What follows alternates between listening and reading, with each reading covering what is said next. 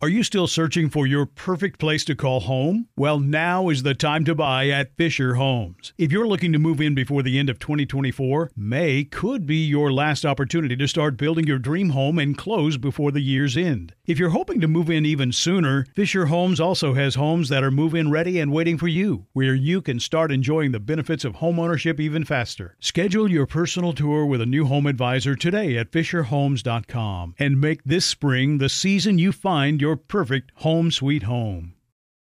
You know you've got a comeback in you. When you take the next step, you're going to make it count for your career, for your family, for your life. You can earn a degree you're proud of with Purdue Global.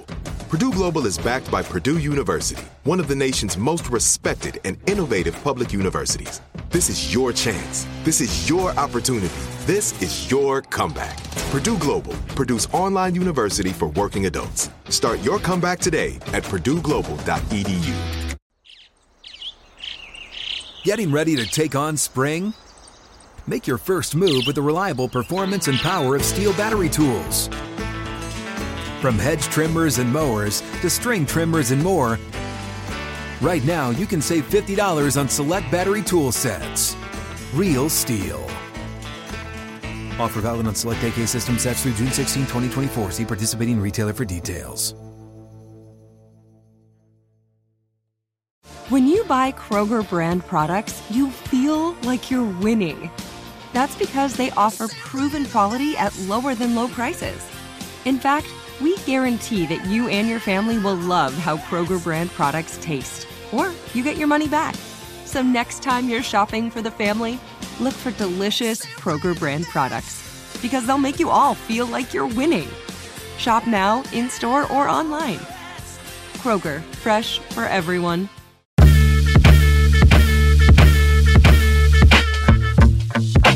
All right, welcome back to another episode. I'm Sung Kang. And I'm Amelia Hartford. And today we have a personal hero of mine. I've been waiting to meet this gentleman for a long time. Growing up, most kids play with Legos. But at 8 years old, our guest was building engines in his dad's shop. He is a true artisan and a lover of the 356 Porsche, one of my favorite cars. And it's inspirational because he is part of Limbs for Life, a charity. He is truly dedicated and has a great humble attitude. And he has such a crazy, amazing story. And he builds these incredible classic Porsches. And he's been doing it his entire life. And so without further ado, we'd love to welcome Rod Emory. Did you drive your gray GT3 over here? Yeah. The one that you got rear-ended years ago? Yeah, I was on the 210 on the way to the Pomona swap meet and got rear-ended. My son and I were in the carpool lane, and a single driver in a Ford truck hit us at about 40. Ooh. Wow. And we were stopped, so it was a good hit. Wow. Did it total it? No. I mean, I could have had him total it, but for me, it was more about just, I mean, I love that car, and I didn't want it to go get crushed. So, You know, that car and that post you did Yeah. when you got rear-ended, it was a defining moment of what my impression of you today is. And I actually took that as like a huge lesson, that post, because, you know, I'm around all these car folks and some of their perspective and their energy is like super toxic and negative, right? So, you know, I'll be around somebody and like, you know, somebody will like lean on their car or there's, you know, there's a little ding by their kid and they flip out. They're like, it's like the end of the world. And it's like, how dare you touch my car? You're like, you know how much this is worth? And your post was, I don't remember it verbatim, but it was like, you know, to paraphrase, it was something like, you know, it's just a car. At the end of the day, this sucks, but it's just a car. I still have my health. No one got hurt. Yep. And I was like, that's such a great attitude. And that's probably like a $200,000 car, $250,000 car. Yeah. And I was like, this says a lot about who Mr. Emory is because, you know, it's just a great perspective. It's like a great teaching moment. I don't know if you're aware of that. Not really. You know, it's just kind of who I am. And, you know, I mean, these cars to me, even the cars that I build, you know, sure, I make a living, but for me, it's really about connecting with people and helping people enjoy the cars themselves. You know, that's why, you know, you asked, did it get totaled? It wasn't about the value of the car to me. It was about the connection I have with the car and the memories that I've made with my wife and kids. And also that car had a special purpose and meaning for me. You know, we go through trials and ups and downs in business, in life. And there's certain times when you reward yourself or you kind of put a carrot out there to chase. And that car was that carrot for me that kind of drove me through a lot of like trials, I guess. You know, I mean, I grew up just like every young boy or young girl that is into cars wanting to be a race car driver. I grew up racing off-road and motocross and wanted to be that race car driver, but didn't have the money to do it. Didn't have the parents with deep pockets and, you know, just ground hard like all through high school. And the business that I built starting in like the late 80s, early 90s was so that I could go racing. I was building race cars for people and then putting them in trucks and taking them racing. And it was just a way for me to kind of fuel my racing desire, you know? And so we provided track support and transportation, and like we would store the cars and all that. We built this great business. I had, you know, 30 clients that we'd take racing all over the country. Most of my clients were super high net worth guys, you know, guys that that had successful businesses, you know, billion-dollar companies. But then the economy took a big shit, as you know, like in 2008, right? And everything changed and everybody's perspective changed. And my business changed dramatically. Most of them stopped racing, not because they couldn't afford it, but it was more of a social responsibility. Just, you know, how can you lay people off? How can you start cutting your business? And then on the weekends, you know, go and spend 10 grand or 15 grand to have Rod Emory take you racing, you know? And so overnight the business changed. And I was forced to make a pivot in my business where it was primarily focused on vintage racing, track support, and hospitality. So I was forced to, you know, just retool my business. And luckily I sold my trucks before they didn't have any value and, you know, and just kind of regrouped. That was all a very quick decision to make then, selling all the trucks and having to force that pivot, right? Well, I was really looking out for my employees, looking out for my family, and just saying, look, you know, I wasn't letting my ego, I need to, you know, be the business guy with my racing and my trucks. It was more about like kind of survival and pivot and kind of re-gear up. And that's when our business flipped from being focused on vintage race cars and taking people racing to what you see today. And it took me, you know, a few years. I also transitioned from Oregon back here to California where I grew up. Okay, before you continue, right, I want to know how you got into the 356, because that is my favorite Porsche ever made. And I love the way it looks. And because I love that car so much, it's how I actually discovered Rod Emory and your pieces of art. I don't consider them cars. I consider them like moving art. So give us the origin story of how that love affair began. For sure. Yeah. It really predates me. You know, it kind of goes back to my grandfather and my father. So my grandfather was Neil Emory. He's in the Hot Rod Hall of Fame, and he was one of the pioneers, really the pioneer of what you call channeling and sectioning an American hot rod. So, you know, everybody talks about chopping the top, you know, making the windshield smaller. My grandfather kind of took the harder route to do the work, and he would channel it, so drop the body over the frame, and he would section it, which is like if you've got a door that's like 36 inches thick, he'd take 4 or 5 inches out of it and make the door and the whole side profile of the car thinner. That's called sectioning. So he had a shop in Burbank. They were focused on hot rodding. And you know the car, the belly tanker that Bruce Meyer has? It's the SoCal belly tanker. It's a land speed record car. Okay. And it's actually the tank off of the bottom of an airplane. So it's kind of bullet shaped. There was that car, and then there was a car called the SoCal Streamliner that my grandfather built in the late 40s, early 50s. And it was the first hot rod over 200 miles an hour. So he built the body. So he was a craftsman. His cars, you know, won shows like the Oakland Roadster Show, or equivalent today would be like the Grand National Roadster Show. So that was his business. And then in the 60s, he saw the kind of business change, not as much like craftsmanship of reshaping bodies. So he went to work for Porsche in 1962. And then my dad graduated high school and started working at the same Porsche dealership. So my family kind of went from being into hot rods and now into Porsche. And so when I was born in 74, I came home from Hoag Hospital in Newport Beach in a fat-fendered 911 with a ducktail on it. You know, that was what my dad drove me home in. So you'd think I'd be into 911s, you know, not 356s. Wait, just to sidestep, was it your dad or your granddad who did the first Baja buggy? Yeah, my dad built the first Baja bug where you cut the nose and the tail off and radius the wheel wells. And so he did that in 1967. He rolled a little VW bug that had been rear-ended, so the front and rear were smashed. He rolled it into the body shop where my grandfather was doing the work, and he says, Dad, let's make this thing an off-road vehicle. And they did. So cool. And it was amazing. So it was on all the covers of the magazines. And then a friend of his did the first like fiberglass kit based off of that idea. Wow. And we should probably explain what Baja is if you want to give a little detail. Yeah, a Baja Bug is a Volkswagen Beetle that, you know, you raise up and put bigger tires on it and, you know, more clearance on the fenders, and you take the front suspension beam and twist it up so it lifts the thing up and raise the rear, and you can go out in the desert. And then, you know, ultimately people started racing them, you know, in the Baja 1000 and back then the Mexican 1000. Primarily off-road, open the desert style racing. Exactly. But my dad, he was the parts manager at the dealership. And then he had this idea, you know, you got a car dealership and it's got a parts department in it. Porsche, you know, would say, okay, you got to buy this car, but you also have to have room for all of these parts so that you can service and support the cars. But the models were changing so much. So they'd take all those parts that are there from the previous years and they'd send them back to a warehouse.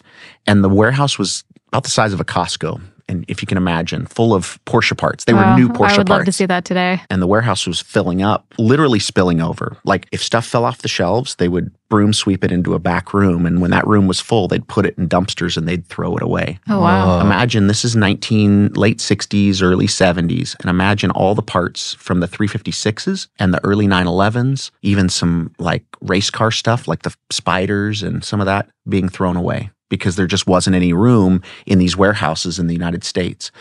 So my dad went to Volkswagen, who was organizing all the stuff, and Porsche, and said, I want to buy all of what they considered then distributor obsolescence. Porsche sold him, you know, all these parts for like 10 cents on the dollar. And then he warehoused them. And then he's really the one that started supplying those parts to everybody that was restoring those cars. And so I grew up in a building that was about 10 or 12,000 square feet that was floor to ceiling 356 Porsche parts.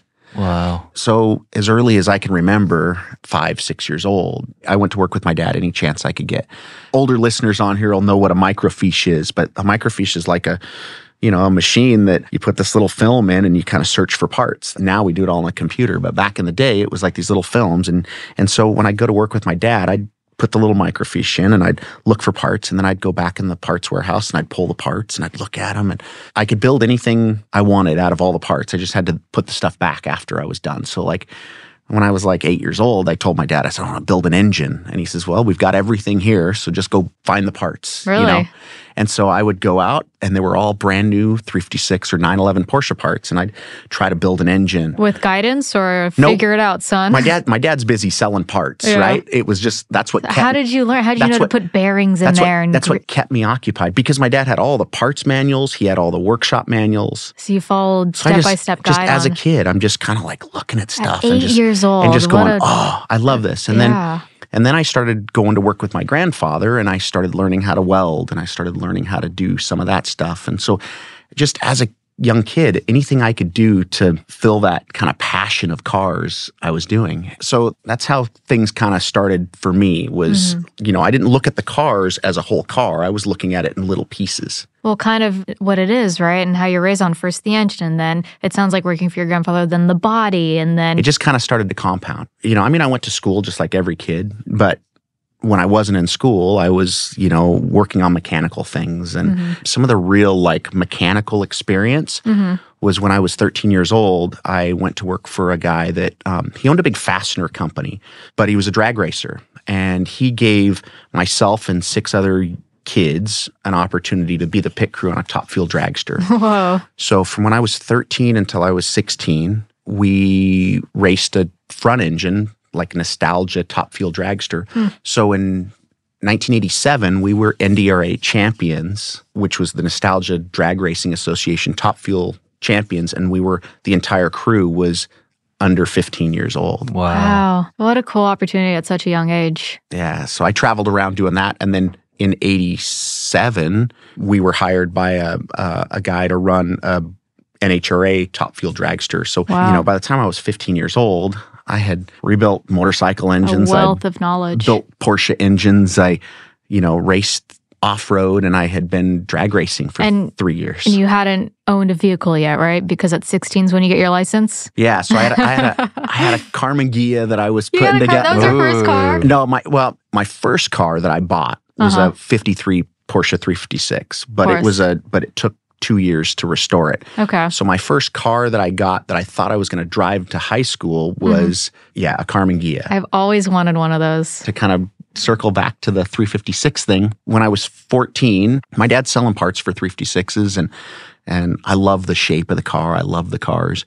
And my dad and I found a really rusty 53 Porsche 356. So he bought it as a gift for me.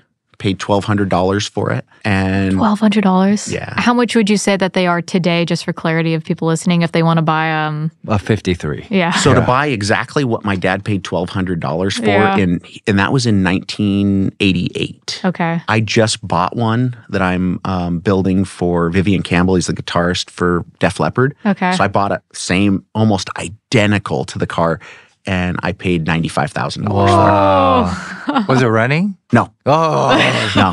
Rusty? It's what I consider a donor car. Wow. Isn't it crazy how much prices have gone up? Jeez. So my dad bought that for me for $1,200, and then he had a right-hand drive 65 car. So we built these two cars over the course of 2 years. And then I found an old Chaparral race car trailer, and I did the work and got it all dialed in. So I kind of had like this little race team that I had put together and finished all of that when I was 16. And that was kind of how I got into the Porsche vintage racing thing. I was super fortunate. I mean, my parents weren't wealthy. My dad was hardworking small business owner. Fortunately, Porsches were his thing. You have a work ethic that can't be taught, though. And that was something that was instilled in me from my grandfather. I saw him grind his whole life. My dad and mom grinding their whole life. And, my dad gave me that opportunity. He says, this can be your car, but you've got to restore it. And I did from when I was 14 to 16 years old. When I wasn't at school or when I wasn't drag racing, I was in the shop. And so I finished the car when I was 16 and then got my vintage racing license at Willow Springs when I was 16 years old. The fastest track in the West. It was, right? Yeah. I got my racing license, and then I started racing at events in Southern California. So all this was just kind of fun and games, as a kid. But I wanted to be a race car driver, and I'm going to do whatever it takes to be one. Once it's in your blood, it's like I got to do it. But I was racing my little Porsche in Portland at the Historics in '93, and I met a guy that was sponsoring the event. So he was the, kind of the title sponsor, and he had a little potato chip company, Kettle Potato Chips or Kettle Foods, and he came up at the end of the race weekend or throughout the weekend and said, man, I'd love to have a race car. I'd love to do what you do. And that started a relationship that is now 30 years strong. Was that your first client? Yep. He was the first person that kind of entrusted us to build a car for him and to load it in a trailer and take him racing. Wow. Wait, how old were you then? I was 19. 19. So does he still have that car you built? He doesn't have that car anymore, but another one of my clients owns it in Sweden. So that's considered the first Rod Emory Porsche build? Well, my 53, the car that I built for myself is really for a client. For a client. That's the first one that was built that I maintained and supported and all that.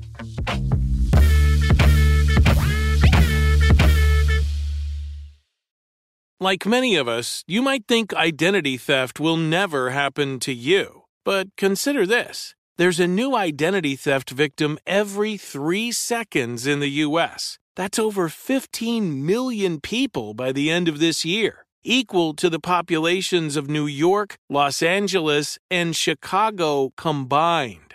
Even worse, identity theft victims often don't even know they're victims. That's why LifeLock Identity Theft Protection alerts you to identity threats, even the ones that don't show up on a credit report, like data breaches, fraudulent bank transactions, loan and credit card applications, and crimes committed in your name. If your identity is stolen, your own dedicated LifeLock U.S.-based restoration specialist will work to fix it. LifeLock protects you in ways that you simply can't on your own. Join now and save up to 25% your first year at LifeLock.com/iHeart. That's LifeLock.com/iHeart to save up to 25%. Identity theft protection starts here.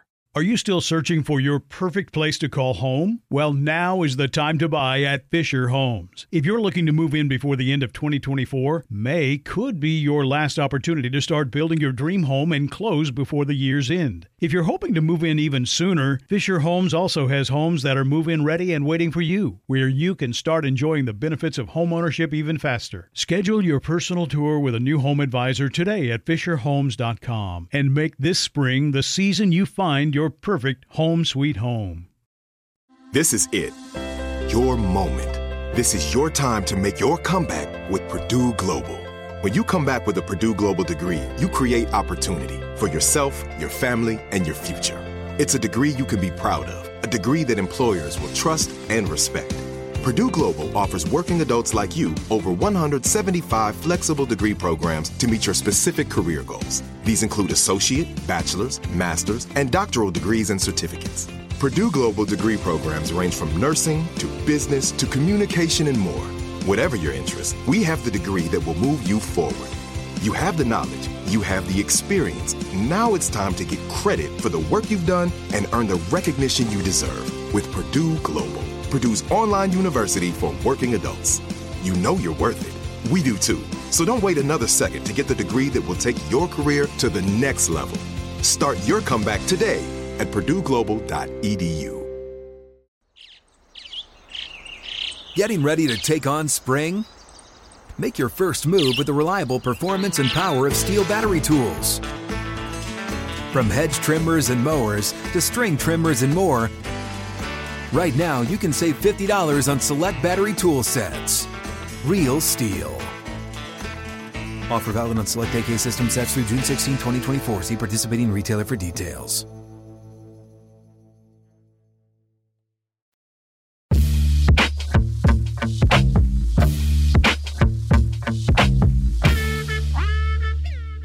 That is a truly special aspect of the car community, to know where that car is and to be in touch with the new owner. On that note, do you still have the car you built for yourself, the 53 356? No. Oh, I know. What happened? That's a whole nother story. Aw. It's a great story, though. Okay. let's hear it. Yeah. Let's You want to hear it now? Yeah. I wanna hear So this. the vintage racing stuff continued. Just people from all different walks of life would come to me and, want to go vintage racing. And so I'd build cars for them and take them racing. And so that was the business. And I was racing with them and against them in my little 53 Porsche.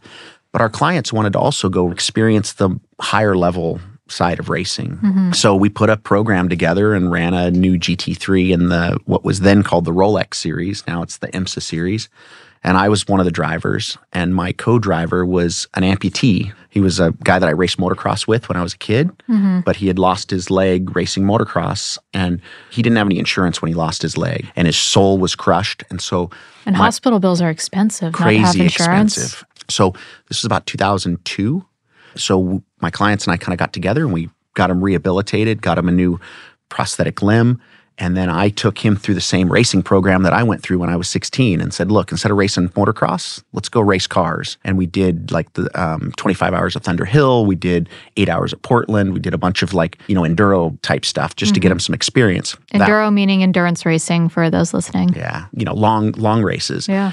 Got him experience. And then the two of us ran a GT3 Cup program That's at the amazing. Rolex series. And our whole motivation behind it was, for me, it's a chance to go racing, but we did it so that we could help others like him that had lost limbs. So this was 2004, 5, and 6. And we raised money at every race to put a limb on somebody just like him that had lost it, right? So we were doing that. So our car said the Limbs for Life Foundation, and it was all about raising money for a foundation. So to go back to my first car, in 2008-9, I donated it to the Limbs for Life Foundation. And this was like right when Facebook was, kind of ramping up. Instagram hadn't started yet. And I posted 2 posts on Facebook that the Limbs for Life Foundation is selling $1,800 $100 raffle tickets for my car. You did the first car giveaway, raffle giveaway before that was a thing. This is 2009. So they sold $1,800 $100 tickets, raised $180,000 for the Limbs for Life Foundation. And then Chris Ridgway, my co-driver that was missing his leg, we trailered the car to Texas because that's where the foundation was based out of. And Chris pulled the ticket out of the thing, and then I took it to the guy that won it. There's a part of me that was sad because a car that I'd raced for 20 years that was such a special part of me was leaving my hands. But it had just raised $180,000. And the foundation took that money and used it to put limbs on 60 people. Wow. So it's hard to explain the feeling, but when you know deep down inside that you can positively impact that many people with giving up a material object, it changes you. And it changes you for life at the core. So the very first car I ever built, that's where it went. Wow.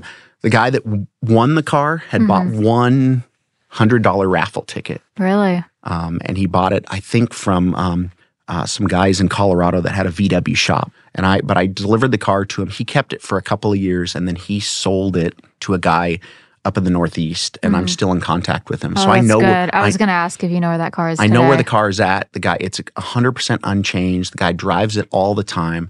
It even still has my name on. I mean, it hasn't changed at all. Like, my name's hand lettered on the driver's door. My son Zane's name is hand lettered on the passenger door because Zane used to go do rallies and events with me in it. But the car's exactly like it was. It's nice to know that someone's enjoying it today. Yeah, definitely. So it's still out there in the Porsche community and getting used. Beautiful. Is the foundation still around today? It is. Okay. Yeah. So that was a big part of our life from like 2004 until about 2010 or 11 was working with the foundation and raising money and helping them just gain awareness. And Chris Ridgway, my buddy that raced, I got him into business transporting cars. So, I mean, he still works with me every day. Like he goes to all the races with us. He transports cars all over the country, and he's got a big semi and trailers, and so Beautiful. Such a great story. Yeah. Losing a first car. I mean, I don't know if you still have your first car song. Yeah. I'm glad I don't. But losing my first car, it was a very emotional experience for me because you build this relationship with this piece of metal that, you have all these crazy memories that go along with it, and you really form this bond with this vehicle. So it's a very emotional thing, and I didn't realize it until I had gone through it myself. And it doesn't have to be anything crazy modified. It can be whatever people are driving their Honda Civics today. Yeah, it creates the memories, and it's the connection, It's like a family member, certain cars, right? So Yeah. many memories. Well, because we relate our memories, places that we've gone, the people we've been with, they all tie back to the vehicle we were in, what got us there, how did we meet? I've now got a memory, with the two of you, and it's because of cars, right? Listening to your story about your 53, 356, the whole ethos of this conversation and this podcast for me was to be able to share attributes about the guests that help their success in life. And, the definition of success is broad. So some people think it's just like money or, fame or power. But to me, the most important aspect of success is when you see the light behind someone's eyes, right? You go, how did they keep that light shining? And, good times, bad times, money, no money, nice car, piece of junk car, whatever. Like, that's something that I search for every day because I don't want my light to dim. Because it's dimmed in my life, right? The thing that I've taken away from, your story is that when we value material things so much, and that's our identity of like what this material thing or this car is worth and how precious it is, it's not as powerful as your story and your relationship to a car.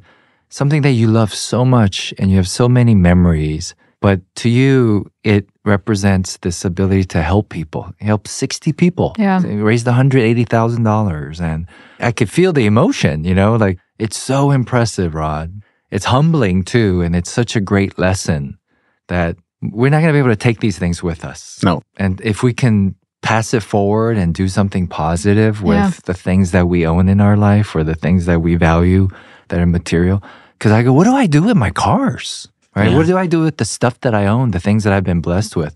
And I mean, you've taught me something today, because if I can pass these things forward and make the world a better place, then it was all worth it. It was all worth building these things. It's all worth the hard work. It's all worth that sacrifice, Yeah. So beautiful. Well, I mean, we started this conversation. You asked me, about my GT3. And, the reason I didn't total it is because I went through so many ups and downs in my life. I went from racing GT3 Cup cars to giving away my car to struggling in business. And I told myself from like 2008, when the business kind of started to change and when I gave away my 356 to the charity and did all that, I said, I'm just going to push hard. I'm going to work as hard as I can. And there'll come a point in my life where I feel that I've had enough success that I can give myself a gift of another vehicle, right? And I had my sights, early on. I was like, oh, it'll be a 997 GT3, and that, I wasn't even there at that point. And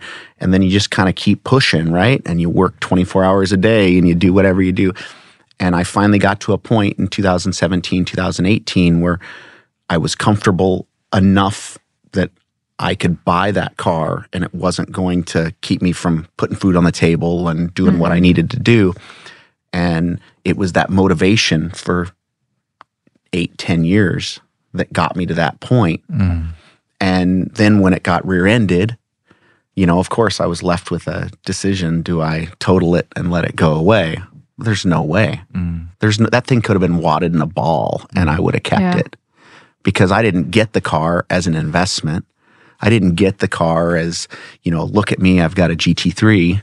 I got that car because it was the vision, the kind of carrot for me that kept me grinding 24/7 to build the business and get to where I'm at today. Yeah, you have to. We have to reward ourselves, or at least have something to chase to give us the motivation to get through some of the things that we do, right? Yeah. I don't know if you heard, Amelia, but when Rod's 997 GT3 got rear-ended, he did a post on Instagram. And like most guys will post like, damn, horrible day. I got rear-ended. It's going to cost me all this money and screw this guy. All this kind of toxic energy that goes into, look at me, feel sorry for me. I have this expensive car. Woe is me, right?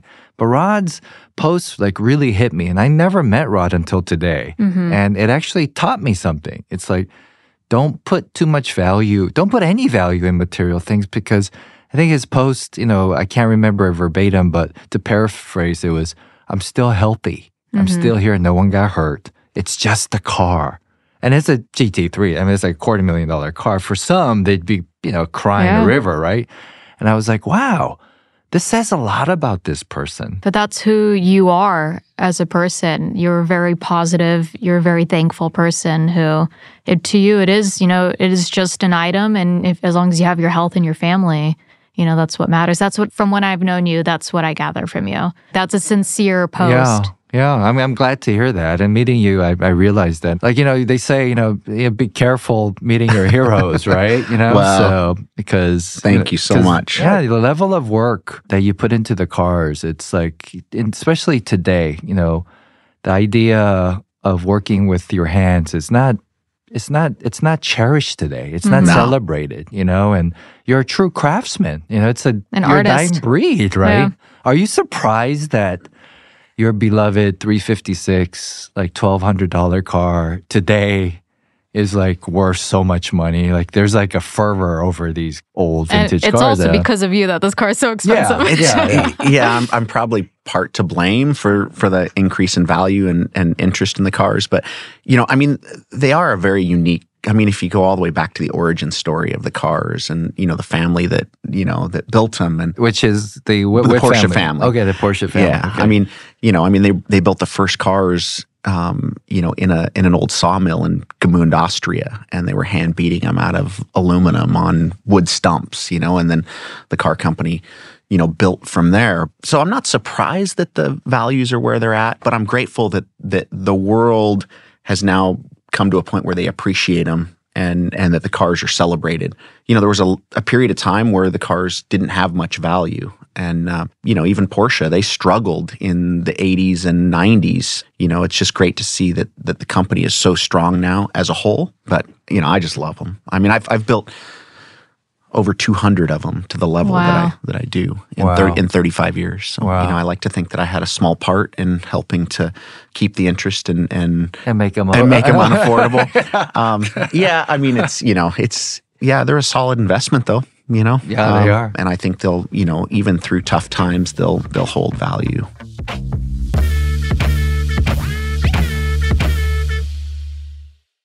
Are you still searching for your perfect place to call home? Well, now is the time to buy at Fisher Homes. If you're looking to move in before the end of 2024, May could be your last opportunity to start building your dream home and close before the year's end. If you're hoping to move in even sooner, Fisher Homes also has homes that are move-in ready and waiting for you, where you can start enjoying the benefits of homeownership even faster. Schedule your personal tour with a new home advisor today at FisherHomes.com and make this spring the season you find your perfect home sweet home.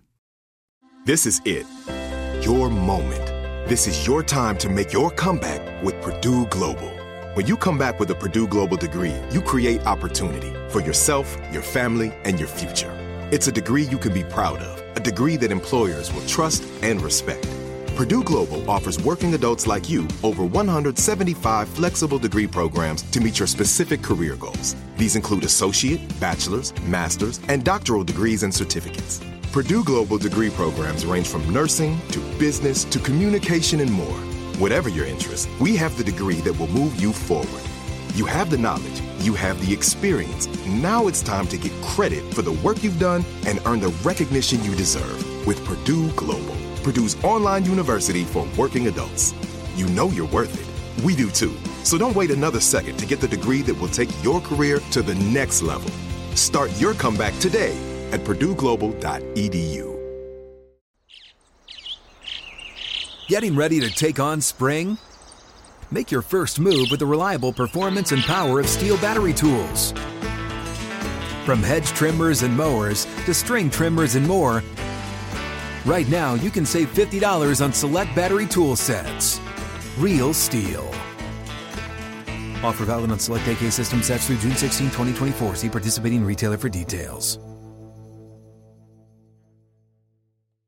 Whether you're a savvy spender maximizing your savings with cashback rewards, a thrifty rate watcher seeking the lowest interest, or a travel enthusiast looking for extraordinary perks, Kemba Financial Credit Union has a visa to complement your lifestyle and unique needs. Apply today at Kemba.org to unlock a limited time 2% cash back on purchases and pay 0% interest on balance transfers for an entire year with a new visa from Kemba. You deserve a card that works for you. Restrictions apply. Offer ends June 30th, 2024.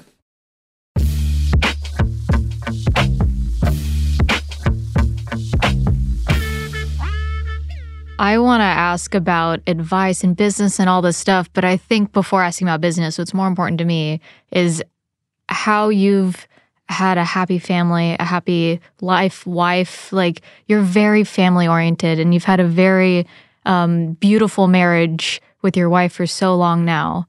Do you have advice for people out there to have that work-life balance, to have a happy marriage and family? Well, you said it. You said balance, and that's the key. And so we've been married 27 years.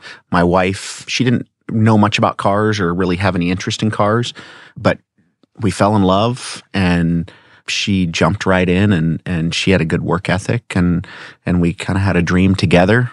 We built our first car together a year after we were married and did kind of this tour around the Western United States when Zane was just 2 months old. And so she fell in love with cars. So that side of it has been good because, that's part of why our business is successful. But when I look at like the success of my family, we have a faith-based relationship. We go to church on Sundays and raised, 2 amazing kids. And I can second that, 2 amazing kids. Yeah. Your whole family is great. Well, they grew up at the racetrack. We did everything as a family, and we put our boots on and we went to work together as a family. And I think that's really the success, is that we've always been moving in the same direction. When we got married, Amy put her trust in me that I'm going to be a small business owner and we're going to build a business together. And she said, well, I'll do the things that I can. And so for 27 years, she's run the back end of the business. She doesn't like being in front of the camera. She doesn't like, that part of it. She doesn't like, being kind of the front woman. She just wants to be the, kind of charger in the back. And here we are 27 years later, and my daughter's married. My son, who has an acting career but also become part of the business, we all work together every day. And I think that's really, for us, it's just that we all work together and that we communicate. We're just open book, and it's full communication. And it's just like full dedication to each other. And it's just kept us so in sync. I woke up this morning just so grateful for my wife and my kids and the love that we share, because that's really what it is. That's beautiful. It is beautiful. Was there certain things that you really wanted to instill in your children growing up to pursue their own paths and dreams? Yeah, to really find their own lane. I'll use Zane as an example. Zane grew up, riding around in the Porsches with us. And, so of course, as a father, I'm like, well, get him on a bicycle. And, I had him on little, 4-wheelers when he was like 3-4 years old. And by the time he was 5 or 6, I had him in a little go-kart, and then he raced quarter midget. So by the time he was 8 years old, he had raced go-karts and quarter midgets. And so early on, I was like that excited dad, like, oh, I got my boy. I'm going to raise a race car driver. And he taught me a lesson. It was that realization that when you're raising a child, it's not about you, it's about them. Every year, from when he was like 5 until he was 8, he had to sign his little racing license because he had his Quarter Midget Association race license. And so we were sitting at the table. He was 8, almost 9 years old, and we gave him the paper, and we were filling it out. And he pushes it back at us. And he says, I don't want to be a race car driver. And it was that moment that I was like, did I just have I just ruined my kid's childhood? Because you almost take it internally. Well, car people were like, why wouldn't he want to race go-karts? I've got all these connections. He says, I want to sing in a choir. And I'm like, that came out of left field. So when he was 9 years old, he started singing in a choir, and then he started doing theater. And then by the time he was 10, he had an agent down here in LA. Now we're in Oregon. And did that have to do with the move a little bit? It did. Yeah. So what Amy and I just realized is we just have to let our kids be free and just support them and let them figure out what it is in life that they want to do. But Zane had his career in acting, and he came to me a couple of years ago and said, Dad, he goes, I enjoy what my career path has been, but I love these cars and I want to work with you every day. Wow. We supported him. I never told him he had to come and work with me.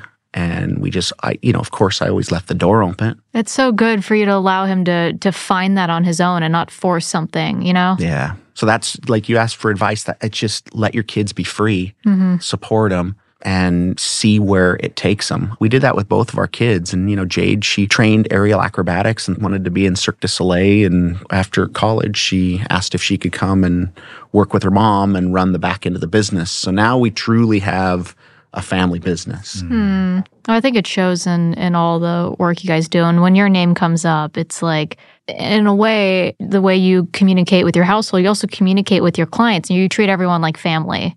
And I think that's what makes it so special when you own an Emory, 356, you're like, you own a piece of family in a way. And I think that translates in the work that you do. Well, thank you. What happens when you run out of 356s? It's amazing. I get that question all the time because, to the average person, they become unobtainable, right?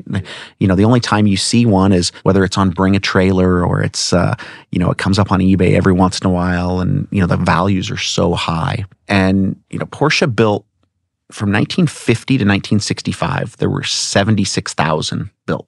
So that's nothing when you look at numbers that car companies are building today. I mean, they'll build 76,000 Camrys, I don't know, probably in 4 months, you know? That was over a 15-year period. There were 76,000 of them built. Of those cars, half of them came to the U.S., and half of the U.S. cars came to California because California was the biggest market for those cars.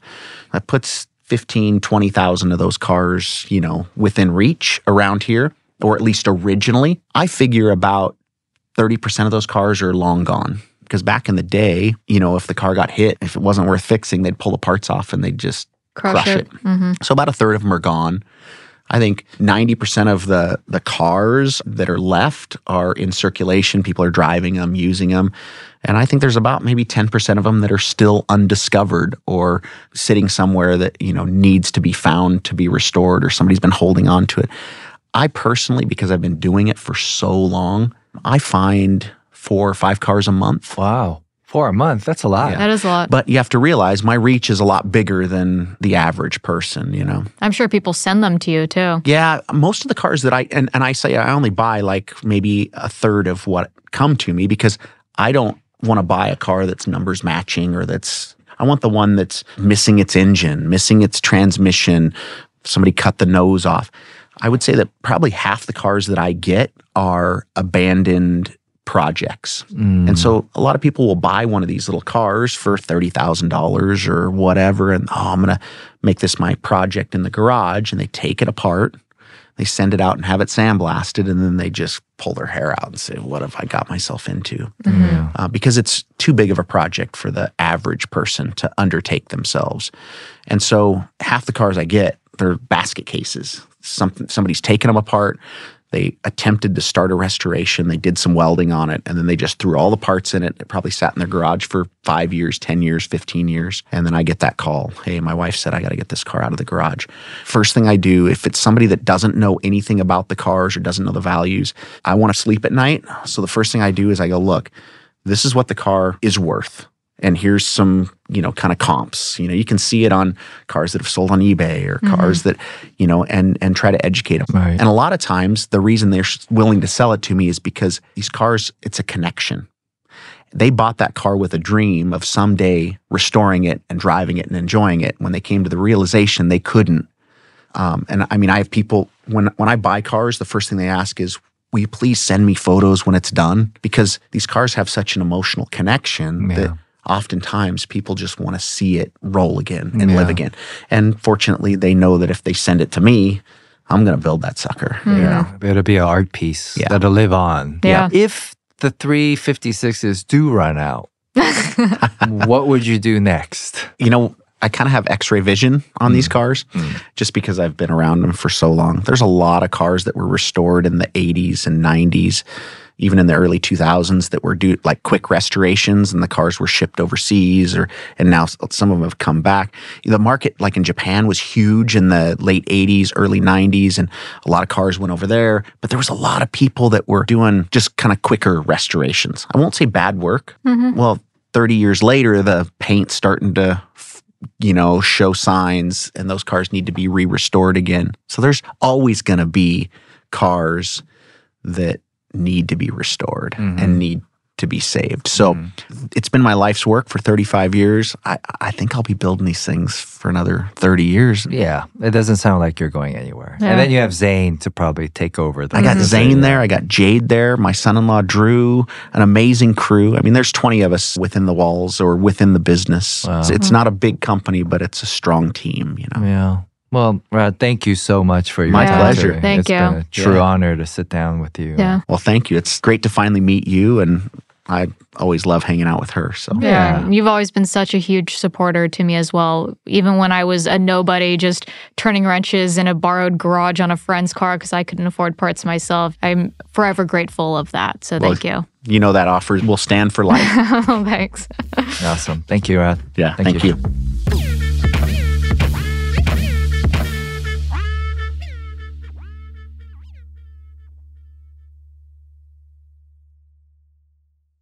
Are you still searching for your perfect place to call home? Well, now is the time to buy at Fisher Homes. If you're looking to move in before the end of 2024, May could be your last opportunity to start building your dream home and close before the year's end. If you're hoping to move in even sooner, Fisher Homes also has homes that are move-in ready and waiting for you, where you can start enjoying the benefits of homeownership even faster. Schedule your personal tour with a new home advisor today at FisherHomes.com and make this spring the season you find your perfect home sweet home.